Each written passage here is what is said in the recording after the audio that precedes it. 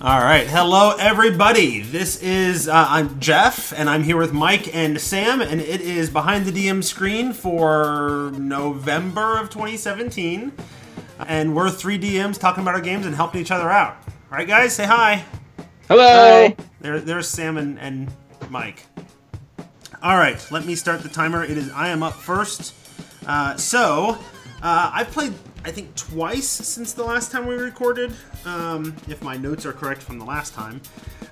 So since then, they concluded their attack on the Water Temple, or Water Node. I think we talked about that. They moved into the Fire Node. We're in the post-apocalyptic fantasy Earth doing Princes of the Apocalypse right now, but there's also Out of the Abyss and some homebrew stuff, and the Rod of Seven Parts is also kind of all happening simultaneously. And I'm getting to a point where, I realized that it doesn't make a lot of sense once you get to, the Fane of the Eye that then connects to the different nodes in Prince of the Apocalypse. It doesn't make a lot of sense for them to, defeat one of those and then go off and do one of the other adventures. So I'm I think at this point we're just going to play through and finish Princes of the Apocalypse. So they went through the Fire Node, and they faced off against Imix, who was summoned, of course, just at the last minute. And I keep tying it into these other storylines, and so every now and then I had members of the cults calling on assistance from the Queen of Chaos. The Queen of Chaos is sort of the lieutenant to Miska the Wolf Spider, who's the villain in the Rod of Seven Parts.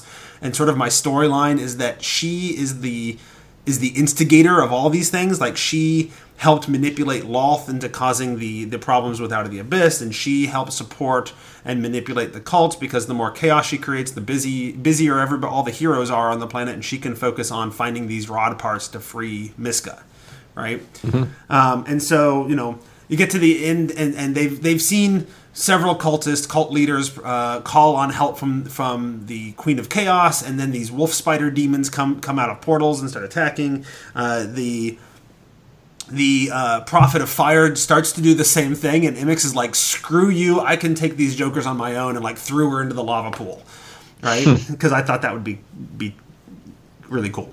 And just have an encounter with one, massive enemy instead of a whole horde of enemies this time. Except, of course, one of the things that Imix does is he, summons fire elementals like crazy. So, it still ended up being a small horde of enemies. And I don't know if either one of you have played through this part of Princes of the Apocalypse. There's a dragon right before then. Do either of you remember that? In the Fire Node? Yeah. I don't remember that. I don't think I actually ran the Fire Node. Okay, so I did not. So there's a red dragon right before that, and the red dragon is sort of the lieutenant, the second in command after the prophet in that place. And like all of the elemental cults, they're really into stabbing each other in the back. Whoever's number 2 is always angling to be number 1, and whoever's number 3 always wants to be number 2, and et cetera, et cetera. So I ran the dragon in one of two ways. I basically said, well, if they end up saying, screw you, dragon, we're going to fight, then it's going to be the kind of dragon that's statted out there. If it's not, if they end up allying with the dragon against Imix and the Prophet of Fire, then the dragon's going to be an adult red dragon and, will theoretically assist them, right? But the deal is, the red dragon's hey, the prophet's over there doing some horrible ritual.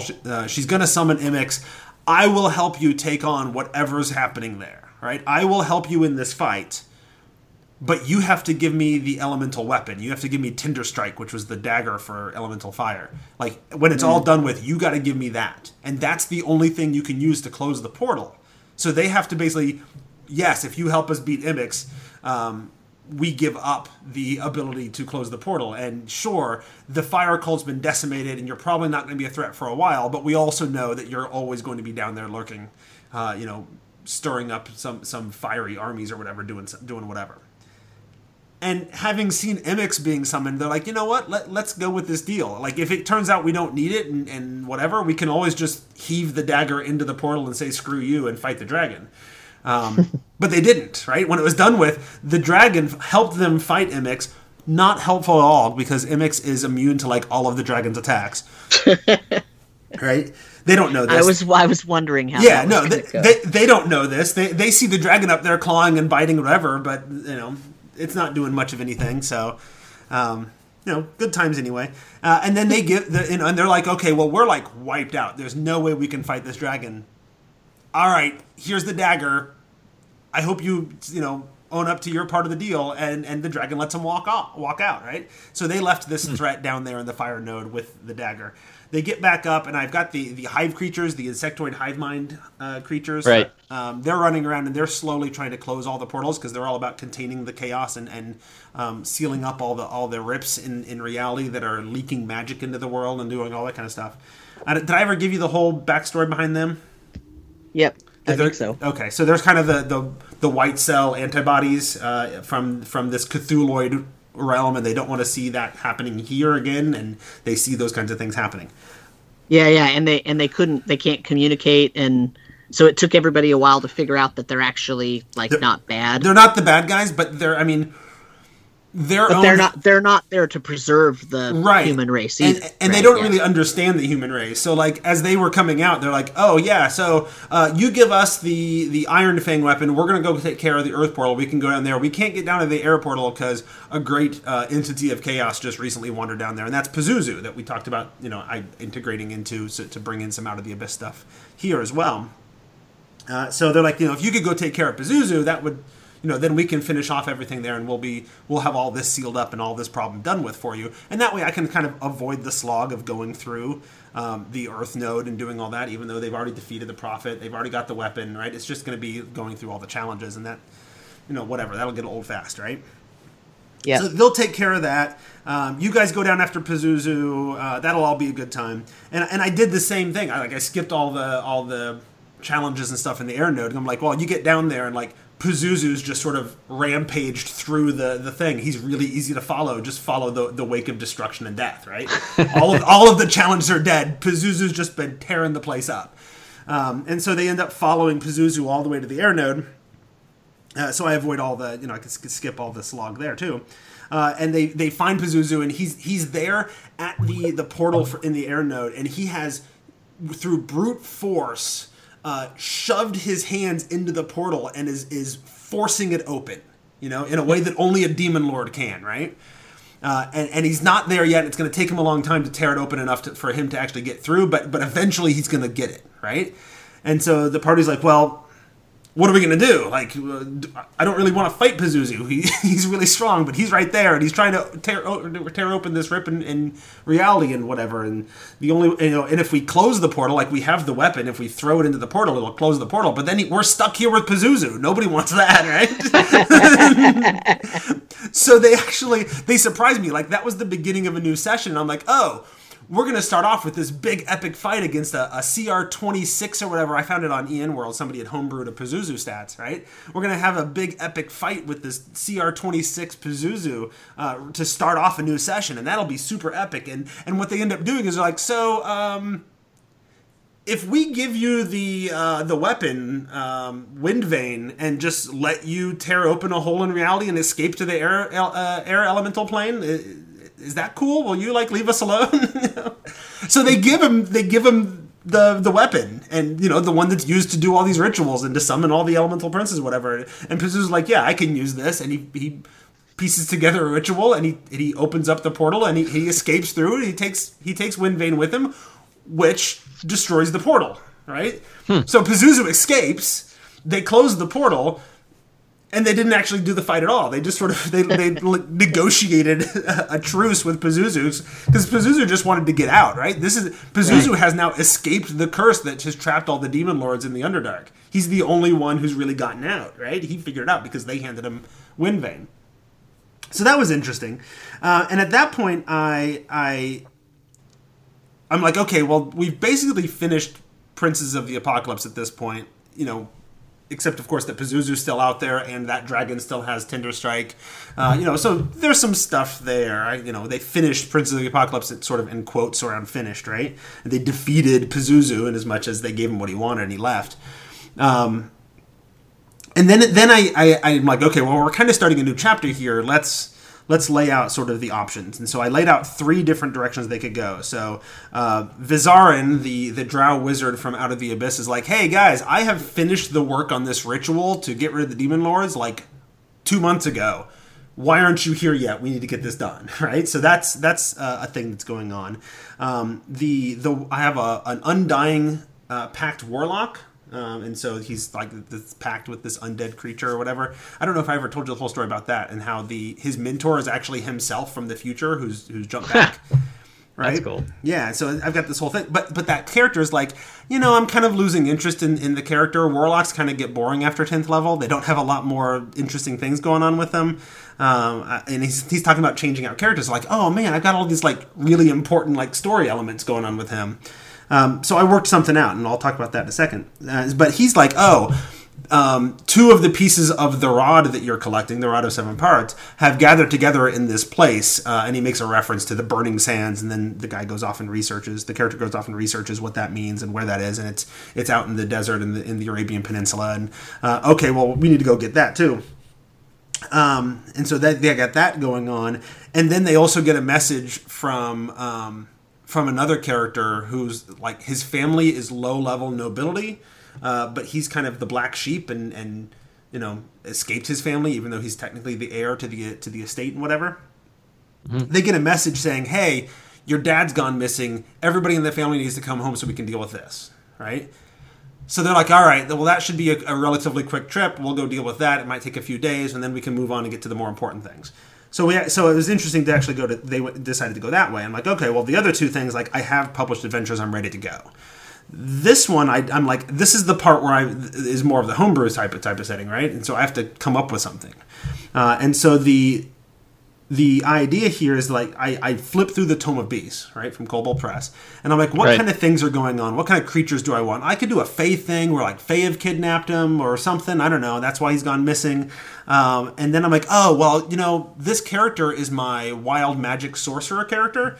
And the whole story that we've created over time with him is that there is this family ritual that the family has gone through and it's been passed down for ages and whatever. And it was through this ritual that he like contacted this otherworldly, far realm sort of place. And that's when he first got his powers.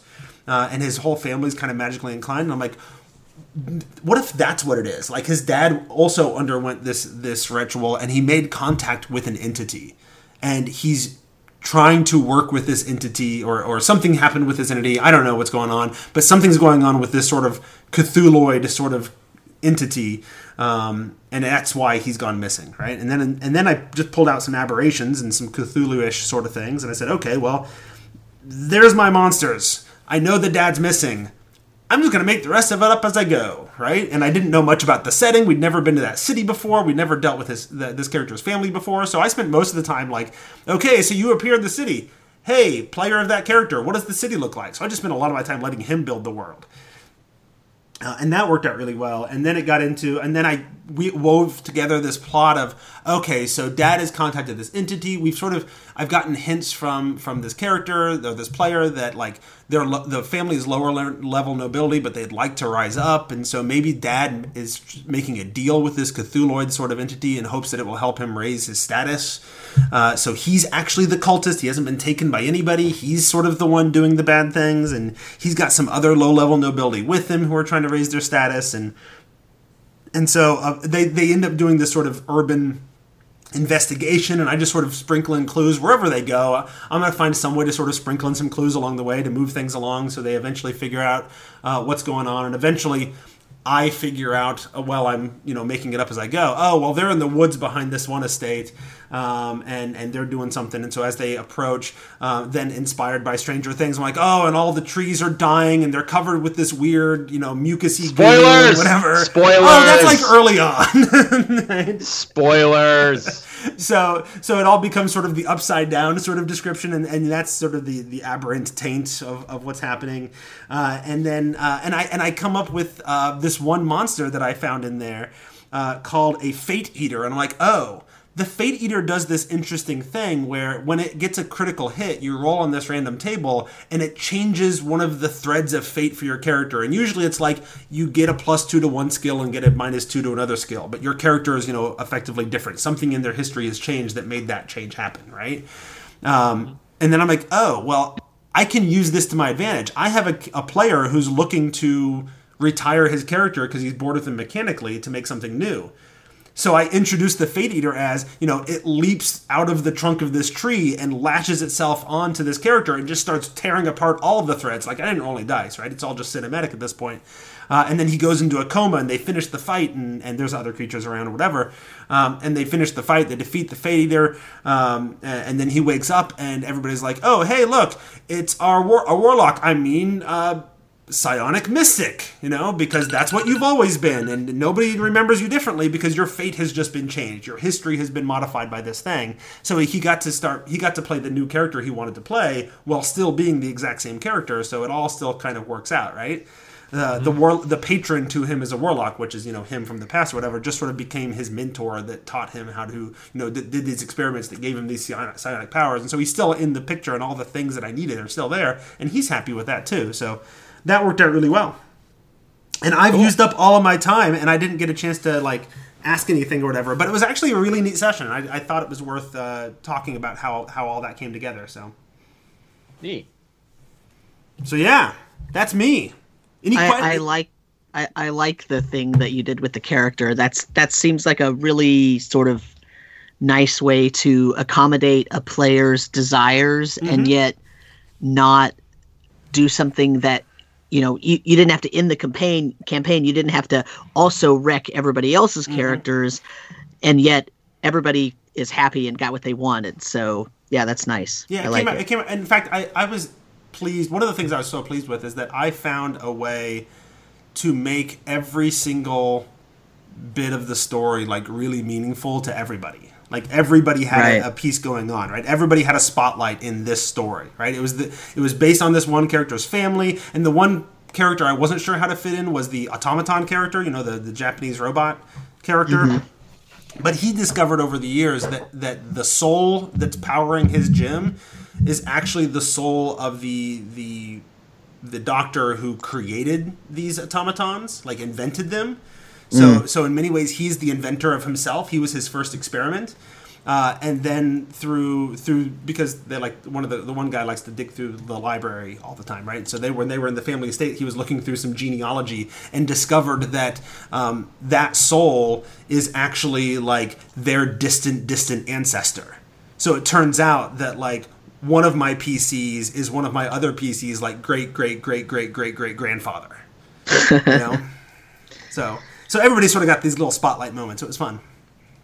Neat. So I missed it. What level are your guys? They're 11 now. Okay. And how long? When does this campaign look like it's wrapping up? I don't know. You just playing it by ear. I'm kind of playing it by ear. I don't I'm not planned out multiple sessions in advance. Now we did just wrap up one major storyline, right? Yeah, I was gonna say as soon as they're facing Pazuzu. Now what? Well, and honestly, my throwing them up against Pazuzu was me thinking of you being my 6th level PCs took on a Lich in 2 rounds, right? And I'm right. So clearly they can handle some really tough stuff. I wonder, and especially when it's a single enemy, they're really good at locking them down with the monk who can stun and do all that kind of stuff every single time he hits. I'm throw in something really hard. I'll be curious, if I need to start fudging stuff or make up a story that explains why he got away or whatever, I can do that, but I'll be curious to see what they can do at level 11 against a 26 CR Pazuzu, right? So right, sure. I just wanted to experiment and see what happened, and then I didn't get to experiment because they gave what he wanted. So right. So yeah. Do you find that? Well, maybe I should wait till my segment to talk about it. No, it's fine. I was just going to say, so my players' PCs are at 5th level right now. They're about to go up to 6 in the next couple of sessions, and they're finally sort of figuring out that they can they have really powerful abilities. because a couple of the players are new, so I don't want to say they didn't understand, but it takes a while for a group to really sort of get to work together and learn that they can exploit certain powers to really be powerful and to really do a lot of damage and whatnot, and so they're just figuring that out. But one of the characters has a really low constitution, so he has been plagued all of the whole entire campaign with a very low hit point value, and it's only now that it's starting to, he's got a big enough, hit point set that he's not going to be like one shot killed. Unless, if I crit him and it's a really powerful creature, he's gone. That he's gone. But so anyway, here's my question, which is why I said I should probably just leave it for my segment, but whatever. So here's my question. Even at level 11, and even though they're really powerful and they can do a ton of damage, like, are any of your PCs like still fragile? So I've got multiple. Part of the trick with the campaign is that, like, I have half of the party who's like the no, we're gonna hide back here, don't mess with us sort of characters, right? The warlock was that way, the sorcerer is that way, and the bard are all that way. Like, none of them can handle getting in combat. The only ones who can are the monk and the barbarian. And the barbarian, like, barbarians are hard to hurt. And I'm finding that I'm just now getting to a point where I have monsters that can scare the barbarian, right? Because when they're raging, and it's almost every fight that he's raging, they're resistant to most normal damage. It's only when you're hitting them with magic, and magic is relatively limited, right? So he's starting to get threatened a little more, but the barbarian can take a lot. So they've been pretty fragile, and I let them. Most of the time, I let them be like, I'm going to hang out in the back sort of characters. That's fine. Okay? So, and I'll let them get away with it, and I'll let the monk and the barbarian take most of the hits for them, and I'm perfectly okay with giving them that most of the time. And then Imix comes up, and it's like, okay, well, sure, you normally hang out in the back, and you're doing that now, but Imix just summoned a bunch of fire elementals to keep the melee guys busy. He's going to teleport into the back and start smashing you. Right? So when I do pull it out, like, it's a big deal that suddenly now the people who are never threatened are very, very threatened, right? And it feels really dangerous that way. So I find it to be fun that way, but they're also high enough level that even Imix isn't going to one-shot him. Now, he might have killed him in 2 or 3 rounds, but they also had, healing potions and a bard and whatever trying to help him out. So So, okay, just curious. There we are. Yeah. All right, well, I will wrap up my time. My bell went off like 5 minutes ago or more. And I want to quickly, before we move on, I want to remind people that they can support the show over at patreon.com/The Tome Show. We've got some words are hard.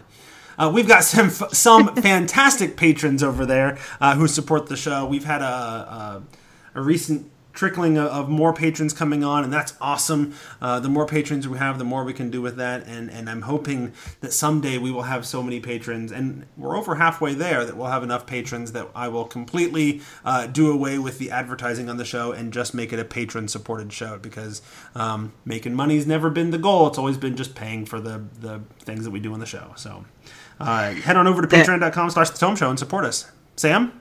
So please do. And it's really funny because the last episode I edited was the alignment show. And in it, Tracy was the one that had to read the names of the patrons. Oh. And she started reading the names. And then she paused and she said, Jeff, you just keep adding names. Yeah, that's the idea. I hope that's what I was thinking when I was listening to it and editing. I thought that's exactly what's supposed to happen. So thank you, patrons. We really appreciate it. Absolutely. And a lot of those patrons are supporting us at $1 a month, and that's awesome, and we appreciate that. And I usually try to give them a couple of shout-outs when they first join in. But the only ones we mention week after week in every single episode are the patrons who are supporting us, and I think it's $5 a month or more. They get shout outs every week because they're contributing quite a bit. So I want to make sure that they know that they're appreciated. They're all appreciated, but there we are. All right, so Michael W. I've decided your middle name is W. It starts with W. It's not. It's an E. But no, it's a whatever W. You want. It's a W now. That's fine. Okay. What does the W stand for? Walteron. You haven't even thought this out, have you? You just came up with W, and you got no follow through. What's the W stand for in Michael W. Smith? I don't even know who that is. Okay, well, I feel like that's the same W. All right, Michael W. Shea. It's the same W. That's why it's not yours. That's right. Tell us about your game, Mike. Go. So, I am running the Storm King's Thunder, and we are closing very quickly on the end. And most recently, I'll focus on so both group. Well, one group just spent a long time in White Plume Mountain. They found out that the Cloud Giants were trying to dig out ancient draconic and giant weapons that were stashed there. The group found out that White Plume Mountain is actually one of Klauth's many treasure vaults. And they raided it for fun and profit. And it was fun because a bunch of hobgoblins had already gone in there. So every time they go into a room, they'd see a bunch of hobgoblins that got killed by whatever it was they had to face. I don't think anybody in the group had played White Plume Mountain, so they had a pretty good time. And even at level, I think they're level 14, and even at level 14, it was still a fun dungeon romp. You know, like they fought a vampire at the end, and I souped the vampire way up. But it was 5 guys versus five PCs level 14 versus a single vampire, and the vampire still, chewed him up quite a bit. So that was a good time. So I'm trying to figure out now how to close them out, because it's I'm kind of getting, I've now been playing Storm King's Thunder for a year, and I want to move on and start digging into Tomb of Annihilation. Didn't I just see that you were playing Strahd the other day? Yeah, I played it for Halloween. Oh, so okay. my annual, and I stole. Thanks to you, you have added a major component to. So I run Ravenloft every year. I have for years. Yeah, I didn't this year. Yeah, and that's my plan is to kind of make that a yearly thing. And each year I kind of tweak it a little bit more. And I'll ask a quick question about that. But this year I used your idea of they're in the cart riding on their way to the castle, and inside the cart is Madame Eva doing the fortune.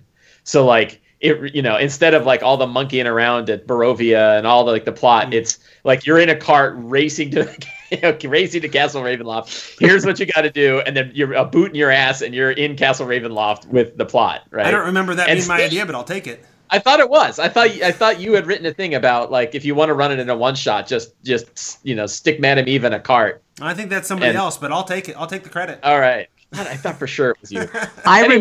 I remember we talked about it. I don't know if it was us or if it was on a different podcast on the Tome Show. So our friend of the show, James Intercasso, actually had the how to modify the Taraka deck so that you can use it just for Castle Ravenloft and it doesn't throw the items all over Barovia. And so between those two, it worked really well. And I did my same thing where at the 45-minute mark, Strahd shows up wherever you are. And they only, in this time, they didn't have it. They only had one of the items, but it was the one they needed, which is the Tome of Strahd. And that lets them burn the tome, which kills Strahd if he's already been defeated. That's my little house rule. So it's I found that Ravenloft is a manageable game to run in a single session. But next time, I think I'm going to take that big poster map that they have, and I'm going to say, not only does Madame Eva run your fortune for you, but she gives you a map of Ravenloft. And then I'm going to put the map out there. And that way, when they're exploring Ravenloft, they have a map to follow rather than just wandering from room to room. Although it'd be tempting to build the map every year. Wherever the last group went, that's what's on the map. Yeah, and I also thought that the previous year's characters would be vampires that are hunting them this year. That might. But I changed the players up. It's not always the same group. But that doesn't matter. It still gives you that through thread of continuity. My wife, Michelle will love it because she's seen it. Anyway, yes, that was a good time. But the one group was doing White Plume Mountain. They just left White Plume Mountain, and now I'm figuring out how to get them, to the end. The other group is kind of, they're on that downward, roller coaster ride, hammering into the end, and they just went to the Purple Isles or the Purple Rocks, which is that's supposedly where King Hecaton is being. This is all full of spoilers, by the way. Right. So if you're good, and we talked about that last time that you were trying to get that sort of Cthulhu so I followed sort of. How do you make him crazy? And I had lots of fun with fish people, and I'll tell you one thing that I just love as a DM is, and this happened when I ran the full version of Curse of Strahd, and it happened this time too, which is when the story kind of works itself out. So something that seems so obviously, purposely either good or evil, and yet the group still debates it. Mm-hmm. And in this case, it was like a high priest to Slarkathal is about to throw a baby off of a cliff. And there's this whole, like, they're fighting the priests and they're fighting all the cultists, and our sorcerer has telekinesis on the baby, so the baby's hanging in the air over the cliff, right? And all this stuff. And then they get the baby and they look, and the baby has 2 sets of eyelids, right? It has these great big eyes, and it's got eyelids that close like vertically and horizontally. Mm-hmm. And they're like, you know what? And then they talk to the priests who are like, we don't kill the children. That's ridiculous. We give them to Slarkathal and they come back. And they're like, so this thing's a monster. Like, maybe we should throw it in the sea. And I'm like, oh my God, you guys are standing around with a baby in your hands talking about how maybe the best thing for it was to throw it off a cliff. You know, I just love that they question everything. Right? Like, maybe that priest was right. You know, sorry, we kind of kicked his ass. Anyway, so they went through the Purple Rocks. I actually used the map for the water node in Princes of the Apocalypse because it makes for like nice underwatery sort of tunnels. So I use that as like the salt mine, the salt tunnels underneath the Purple Rocks, and I filled it with like, you know, aboleths and crazy psychic squids and sailors who had been captured and looked like they were imprisoned, except the imprisons were all in their mind. So they would actually, if you tried to like grab them and pull them through the bars, they would take psychic damage and die, thinking that you had just ripped them apart, you know? So lots of fun stuff. And then they fought the High Priest of Slarkathal, another High Priest, and and King Hekaton, who had this aboleth that was like attached to him and had been slowly pulling, like, you know, trying to convert King Hekaton into Slarkathal's avatar. And off in the distance is Slarkathal himself with all his great tentacly goodness, i.e. Dagon style from H.P. Lovecraft. And the fun bit there is, even though the party's like 14th level, they're still getting nailed with psionic attacks constantly. They're taking a bunch of damage. They're doing madness checks. There's, you know, and they're fighting like CR3 and 4 guys, but the CR3 and 4 guys all have advantage on all attacks because their god is, you know, right there. So it was a really fun fight, and at the end, Slarkathal tries to make a deal, you know, in its telepathic way, with one of our characters who is now has become a priest of Umberlee, and Slarkathal is actually an avatar of Umberlee. And Slarkathal is basically in pain. It's not sitting and wanting to destroy worlds. It wants to go back to sleep, and Imarith woke it up. And it doesn't want to be awake anymore. It wants to go to sleep, but it can't go to sleep unless it has an avatar walking around on in the world for it that it can sort of dream through. It's like it needs this like antenna out there. So it goes. It says, I want to go back to sleep. You know, I'm paraphrasing, right? It didn't talk like this. I want to go back to sleep, and I want you to be my avatar. Do you accept this? And he's like thinking, and the group's like, oh yeah, like, Avatar of Slarkathal? How can that be bad? You know, you should do that. And you know, and then he's like, no. And then Slarkathal gets really mad and says, like, you know, accept this or die. And he's like, no, I don't accept it. And I'm like, okay, you die. And he's like, what? I'm like, yep. You know, and it's like, how? I'm like, power word kill. He's like, oh my God. So now they're down. They've been beating crap, and Slarkathal is closing in on them. So they're like, okay, we got to get the hell out of here. So they blow the horn, and that takes them to Maelstrom. The Maelstrom. And you know, they're beat up. One of the guys is dead. All this stuff is going on, and now they're dealing with the crazy sisters who are saying, "Hey, look, it's those small folk assassins that killed our dad." And I don't know, you know, and they have Hekaton, but like, oh, Hekaton's dead. So it turns out that Imarith has. When did Hekaton die? He's alive, but everybody in Maelstrom basically is under a giant mass suggestion from Imarith. So, and she's there, right? So they walk into the throne room to see the Hekaton's daughter, and standing right behind Hekaton's daughter is Imarith. And Imarith is like, you know, these guys are assassins and you need to kill them. So big drama there, and they, you know, one of the characters throws up an anti-magic shell, and that breaks free the giants that are, you know, jumping in on them.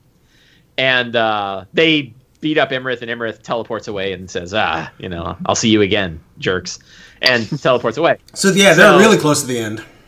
Yeah, right. So now they've had the conversation. The sisters ambush the party anyway, because the sisters cannot accept it. This is kind of a fun thing I did with them, that like basically Imrith has had them under a suggestion for 10 years, but they can't, even though they know they're not suggested anymore, they cannot accept the fact that they've been duped like that. Imrith has been there for 10 years?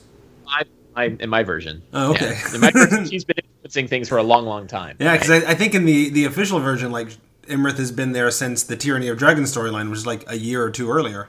Well, so in mine it's 5 years, but in mine she's been kind of working these things. She has, Imrith has been everywhere, right? Uh-huh. She's been screwing with things for a long time. She's just this master manipulator, and even during the Tyranny of Dragons, she was manipulating things in my version of it. But the sisters just can't accept this. They're just it's far too painful for them to say, yeah, we've been duped for 10 years. Unlike their younger sister, who's now the queen, who says, yeah, we were stupid, right? As we know, people don't like to say, boy, I made a mistake. And they would much rather hang on to their mistake and double down. Yeah. Right. So that's exactly what the sisters do. They had a night, and I'll tell you, you want to challenge 5 15th level characters, throw 5 storm giants at them. I found that works really well. They're getting hit for 60 points of damage. One person got critted for 90. Lots of, and one of them was a archmage, so she's casting spells like crazy. It was a good time. Anyway, so now they're going to Imrith, and I'm like, so in my head, I'm like, boss fights, right? Like, how to handle this. And I asked Mike Merles on you mentioned the DM. Did you mention the DM deep dive with Mike Merles?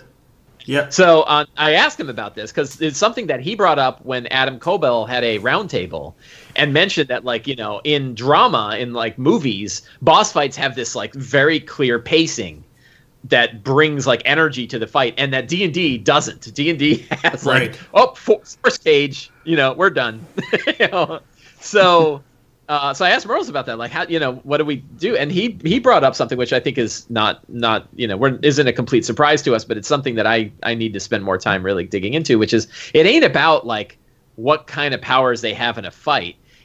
What makes sense for the story, and what would a boss do in that particular situation, and how does that, sometimes the boss, getting to the boss is the boss fight, and by the time you get to the boss, it doesn't matter that you beat her in one round, right? Because it took you a lot of energy to get there in the first place. Yeah. So I think, hang on, I'll close the door. It reminds me of Quinn Murphy. You remember Quinn? Yeah, sure. So right. Quinn Murphy in the 4th edition days had his World Breaker concepts, right? Yeah. One of the things that made them interesting is that basically it's the normal boss fight, and it's a little bit of a challenge and whatever, and then you get to like the halfway point when they're bloodied, and then they transform into a much more difficult boss, which kind of emulates some of the movie pacing, right? Where it starts off and your heroes are winning, and then the tide turns and the bad guys are winning, and then you pull off the victory at the end by the skin of your teeth, sort of thing. Yeah, and I think there's a lot to do with that. And you could do waves, and I've got all big plans for Imrith. I've been thinking about how to run an Imrith fight forever. But I think there's another side to it though, which is that instead of kind of the pacing of the battle itself, it's like, well, what's leading up to it? And so my thought was Imrith, and what's going through the boss's head? She's watched these characters disrupt every plan she's had across the entire Sword Coast, and they're coming for her. Right. And my thought was like, well, she doesn't even want to be in the prime plane anymore. She wants to go become an astral dragon and fly around the astral sea as a spirit thing. She wants to get away. So, this is, again, my idea. Right. Mm-hmm. So I had this little montage where they're thinking about how to get to her, and she drinks this goblet that's given to her by the Cult of the Dragon, and then cuts off one of her fingers and hands it to this high priest of the Cult of the Dragon. And the characters don't know why the hell that she did that, or they just saw this. One of them had a dream about this.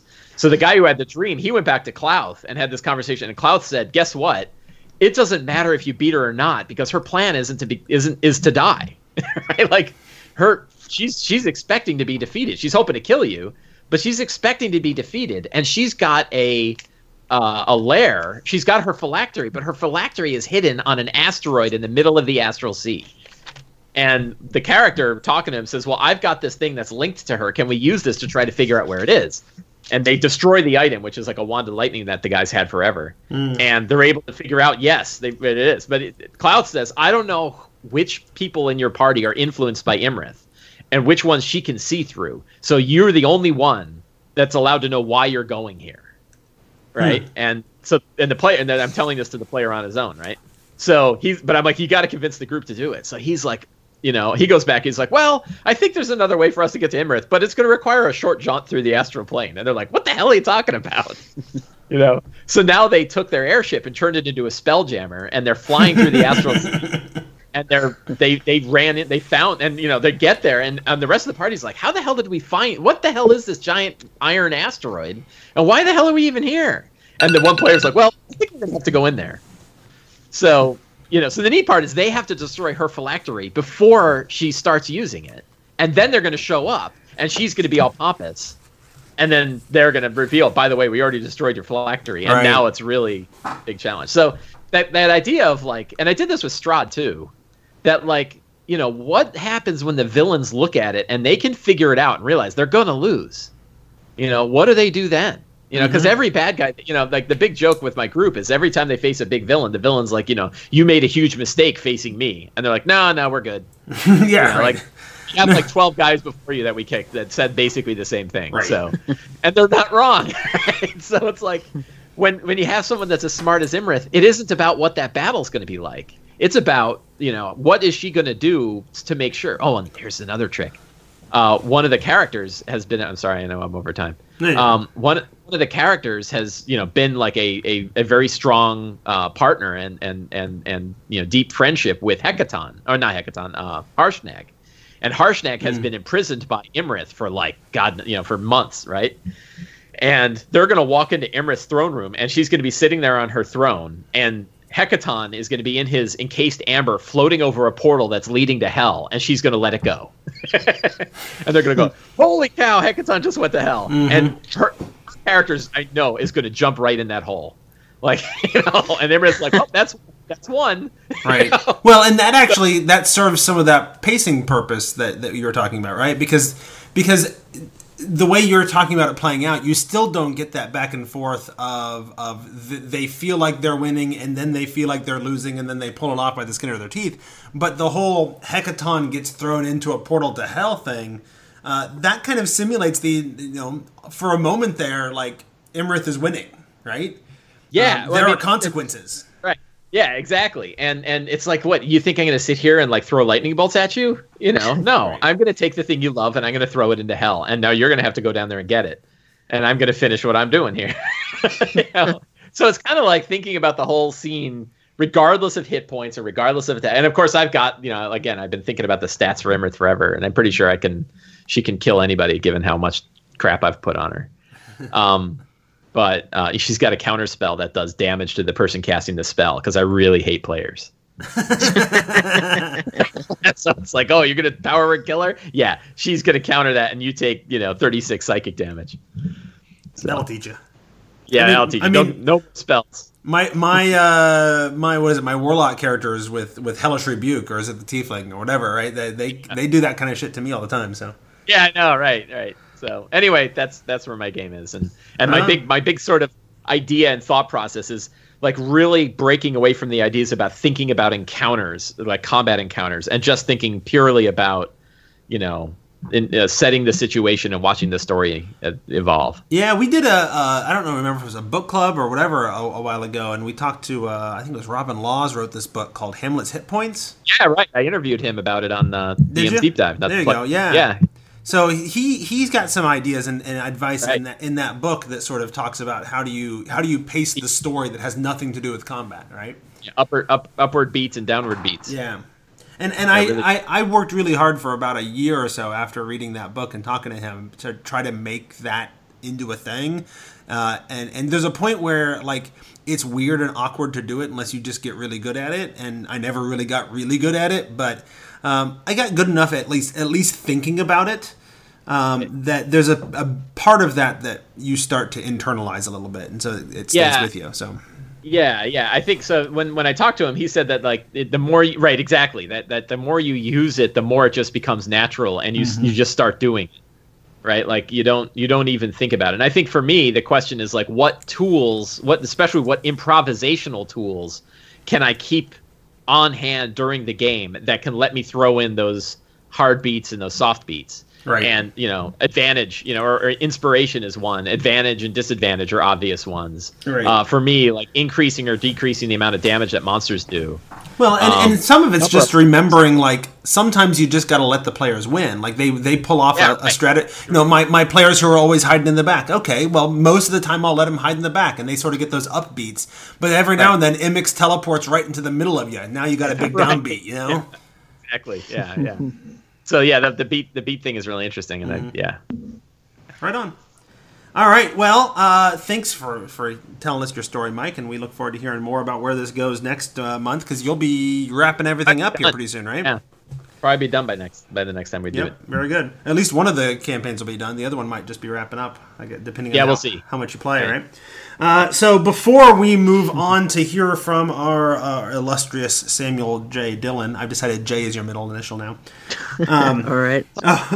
And Mike, by the way, Michael W. Smith is well known as a Christian contemporary singer from the 80s, and the W stands for Whitaker. So Whitaker. You are Michael Whitaker Shea. Okay. So there you go. Whatever. So anyway, people like to support the show, right? And patreon.com/The Tome Show is one way to support the show. Another way you can support the show is go shopping. You're probably buying stuff on Amazon.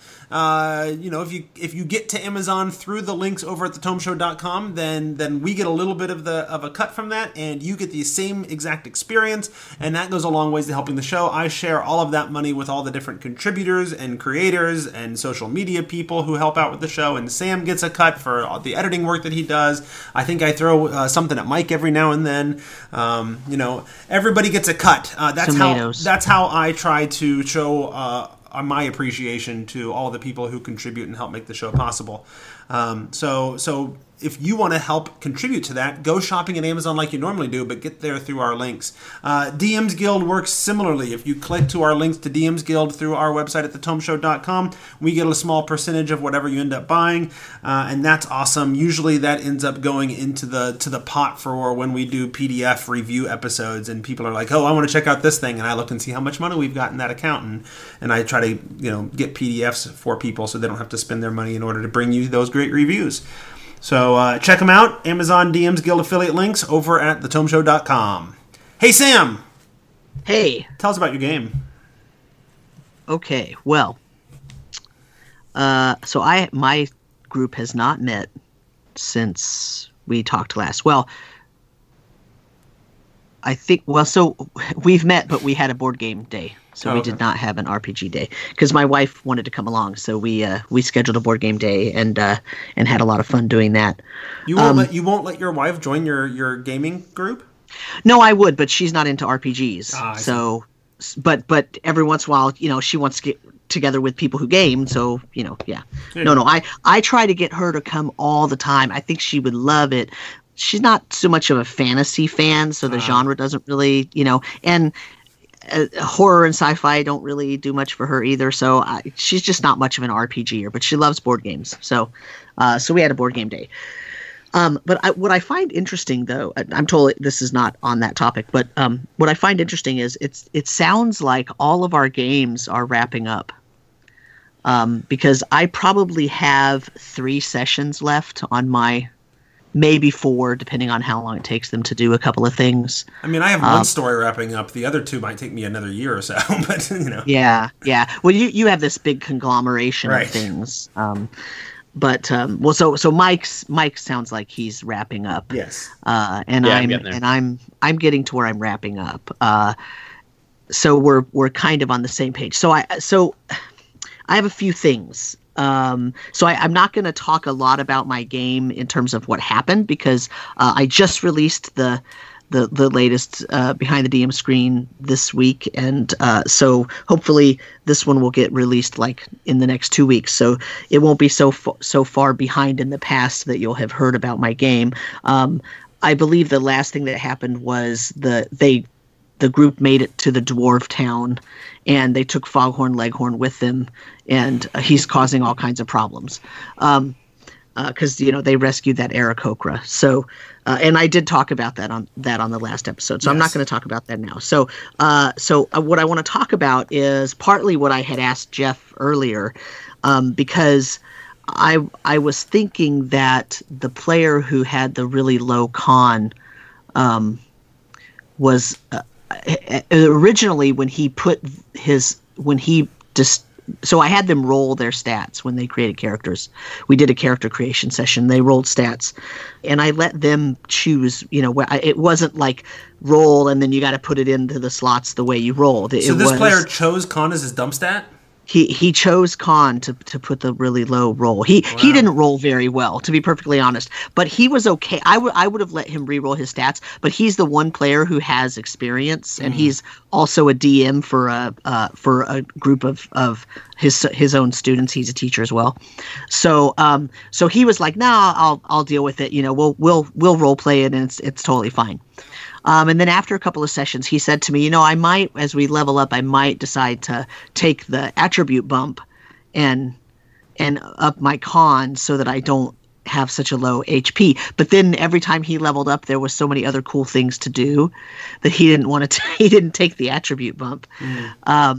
So he still has this really low con with a -1 modifier, and so he has really low hit points. And I thought that by the time they got to 5th level that they would figure out that they're very powerful, but and they have, so that I was correct about. But what I didn't realize, or what I didn't think was going to have such a big effect, was he really still has not very many hit points, and so. I'm not afraid of killing him because I tell them, look, I roll out in the open, and so if I crit you and it rolls and I whatever power or whatever, then you're dead and you're dead. Like, I'm not gonna pull I don't pull punches. And so far he's been a smart enough player in terms of the way that he runs his character that he's had a couple of close calls, but they weren't really problematic because they had healing potions and they have, different things going on.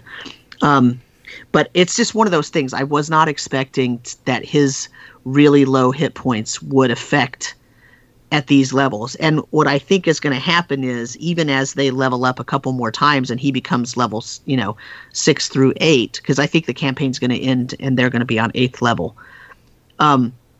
He's still going to be really kind of hobbled. He's still going to have not very many hit points, and I think he's going to end up getting killed at some point, even though the characters are really powerful. So that's why I asked you that, Jeff, about do you find that even at 11th level they're still kind of fragile? So I actually feel better because you kind of said yes. So I don't really feel like it's just this guy's low constitution.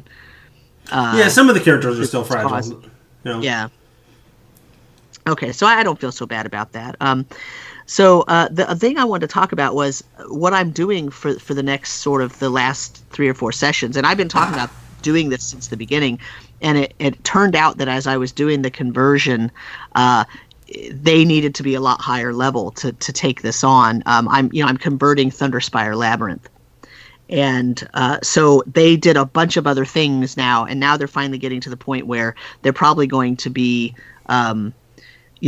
going into Thunderspire Labyrinth, and I've done a lot of conversion in terms of trying to figure out how I want to do this, but I haven't decided really how I want to do the maze, and so I'm going to ask a couple questions. I'd like to hear what you guys have to say about it. You're going to have to ask specific questions because I've never run or played in Thunderspire. Yeah. So at Thunderspire Labyrinth, it's theoretically it's this huge maze. But it's not. There's not really a map for the maze. They just have some major thoroughfares, and there's this sort of D20 mechanic where they can accidentally get lost, and then it's really just okay. They might run into some creatures and have a fight, or they waste a bunch of time trying to find their way again, which is relatively boring. and pretty grindy, because if you just you weren't paying attention, so you get lost, you have a fight, that's not very fun, right? It doesn't really serve a purpose. It's kind of so my 30 days of random encounters in the Underdark thing. Yeah. Right. And so and they don't really need a bunch of encounters to level up, so it would feel grindy and really have no purpose.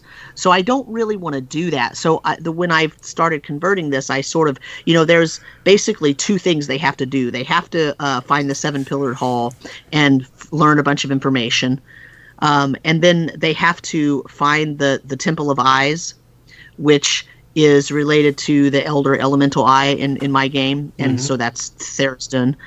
And then they're going to end up going to the Well of Demons, and the reason they're doing that is because the Well of Demons is just this really, really cool set piece encounter from that adventure that really has this really cool evocative atmosphere. It's a very well put together encounter, and it also happens to make a great place for the sort of portal machine thing that they need to find. So those are that's sort of like the last three things they're going to do for this campaign.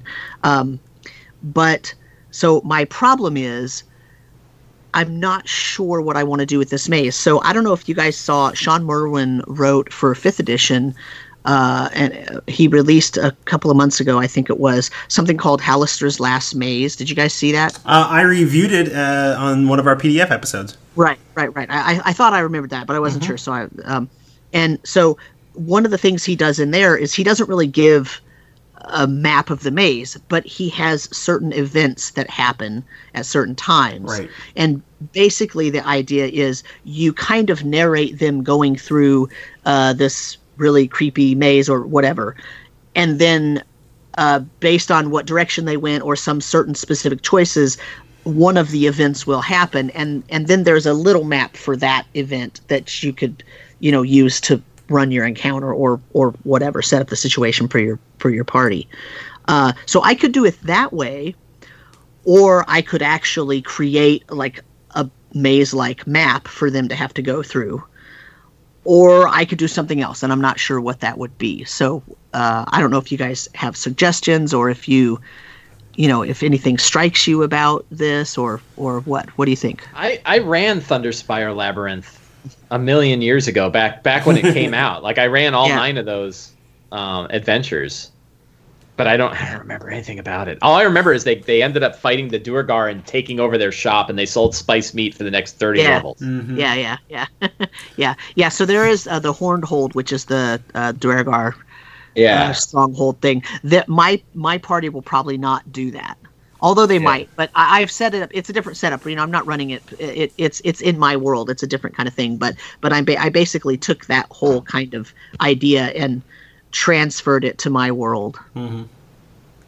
But it's still technically supposed to be right. So the idea is this old ancient Minotaur city of Sarun Kel, which is actually a Nintir Vale thing, is actually Thunderspire. It's located. You can find it if you go to the right place in Thunderspire Labyrinth. Mm-hmm. Yeah, the map for the Well of Demons is awesome. Yeah, isn't that awesome? Yeah, it's a great. I used that a few times. Yeah, it's a beautiful 4th edition campaign. That's the one that has a ball that rolls around in a circle, right? That is. Or is it a drag? I can't remember if it's a dragon or a ball. I thought there's something. They actually have a blood trail where. There is the blood trail, yeah, but that's not. That is a portion of around that area where the Well of Demons is, yeah.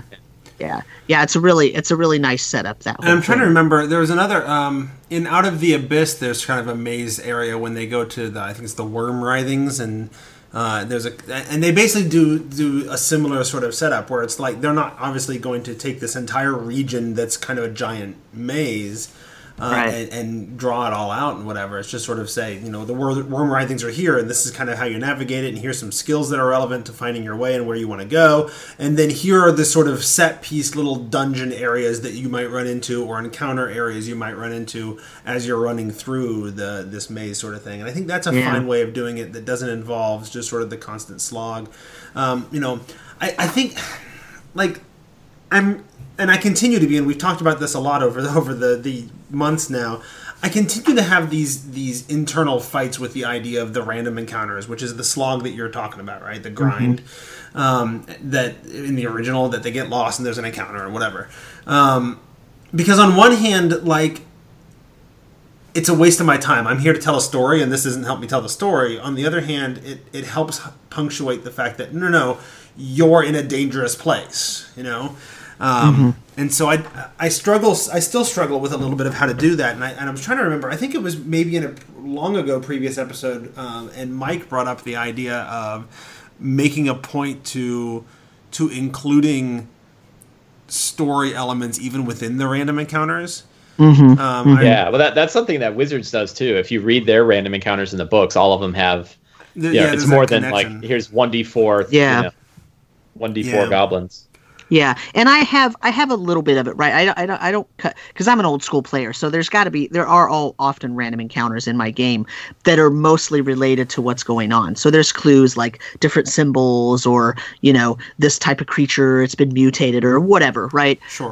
But I want to stay away from my players getting lost and just doing encounter after encounter after encounter. Yeah. And not knowing what to do. Well, at a certain point, you're going to run out of like quaint little eccentric ideas about how to tie this in, right? And now it just becomes like, okay, let's just fight this thing and move on, you know? Right. And I don't want it to be meaningless, but I don't want it to be nothing. I mean, they really do need to know that they're in this really foreign, like the Minotaurs built this, that, because in my world, the Minotaurs are not there. And so it's, you know, there's these weird clues, and they're kind of putting together the idea of what happened to this Minotaur society. And so they need some clues. So there are some encounters along the way, but you know, it's really, for me, it's a balance of, you know, how do I make it so that everything feels relevant, but not so much that, oh my God, everything's relevant, I don't even know what to do with all this. Yeah, I mean, you know? Is it something that you could you follow what I did like with the Underdark thing, where the second time they went through it, instead of doing the 30 days of random encounters, I just sort of narrated a montage scene like from a movie, you know? It's like, you know, you did this and you saw, you know, this time you traveled for months and months and months through the dark and you ran into this kind of thing and you ran into that kind of thing, and by the time you got to the end, like these NPCs were dead and these PCs had gained this madness, and now you finally make it where you're going. And you could punctuate, like you could do a little bit of montage in between like the keystone encounters, right? So you encounter this, and then you come upon this thing, and then you run that encounter, and then after that you ran into some of this kind of thing, you ran into some of that kind of thing, and you can sprinkle the clues in both through the montage and through the keystone encounters, you know? Yeah, I mean the thing is that they're probably not going to travel for that long. I mean, so the difference here is, you know, they already did their really long travel through the weird river system that I had them in from last time. And so this one is really a much more directed thing, but there's still a chance they can get lost occasionally, but it's a much more directed kind of thing. So I don't know, I'm still just thinking about it. It's one of those, I figured I'd bring it up because I'm sure I'm not the only one who has struggled with this, and it's just one of those things, you know. Yeah, go ahead. Can I plug one more? So I'm going to plug one more thing. It's like my new, you know, it's not even new. I've been talking about it for years, but it's something that I've been using a lot, and I find it to be probably my, you know, maybe my most valuable insight into how to run a decent D game, which is the idea of secrets and clues. Have we talked about that before? Yep. You know, just, you know, before your game, write down 10 tweet-sized pieces of information or bits of history or whatever, and don't associate them to anything in the game. And then as they discover things or explore places in the game, you can just drop them in when they make sense. And for things like random encounters, they're perfect because you can look at a random encounter and in your mind it's like, they're in this room, I rolled this monster, what secret kind of helps tie the monsters to this whole thing? And almost always you can find something. And what's cool is it's very dynamic. It's not you know, it's right at the table. You're not planning it all out ahead of time.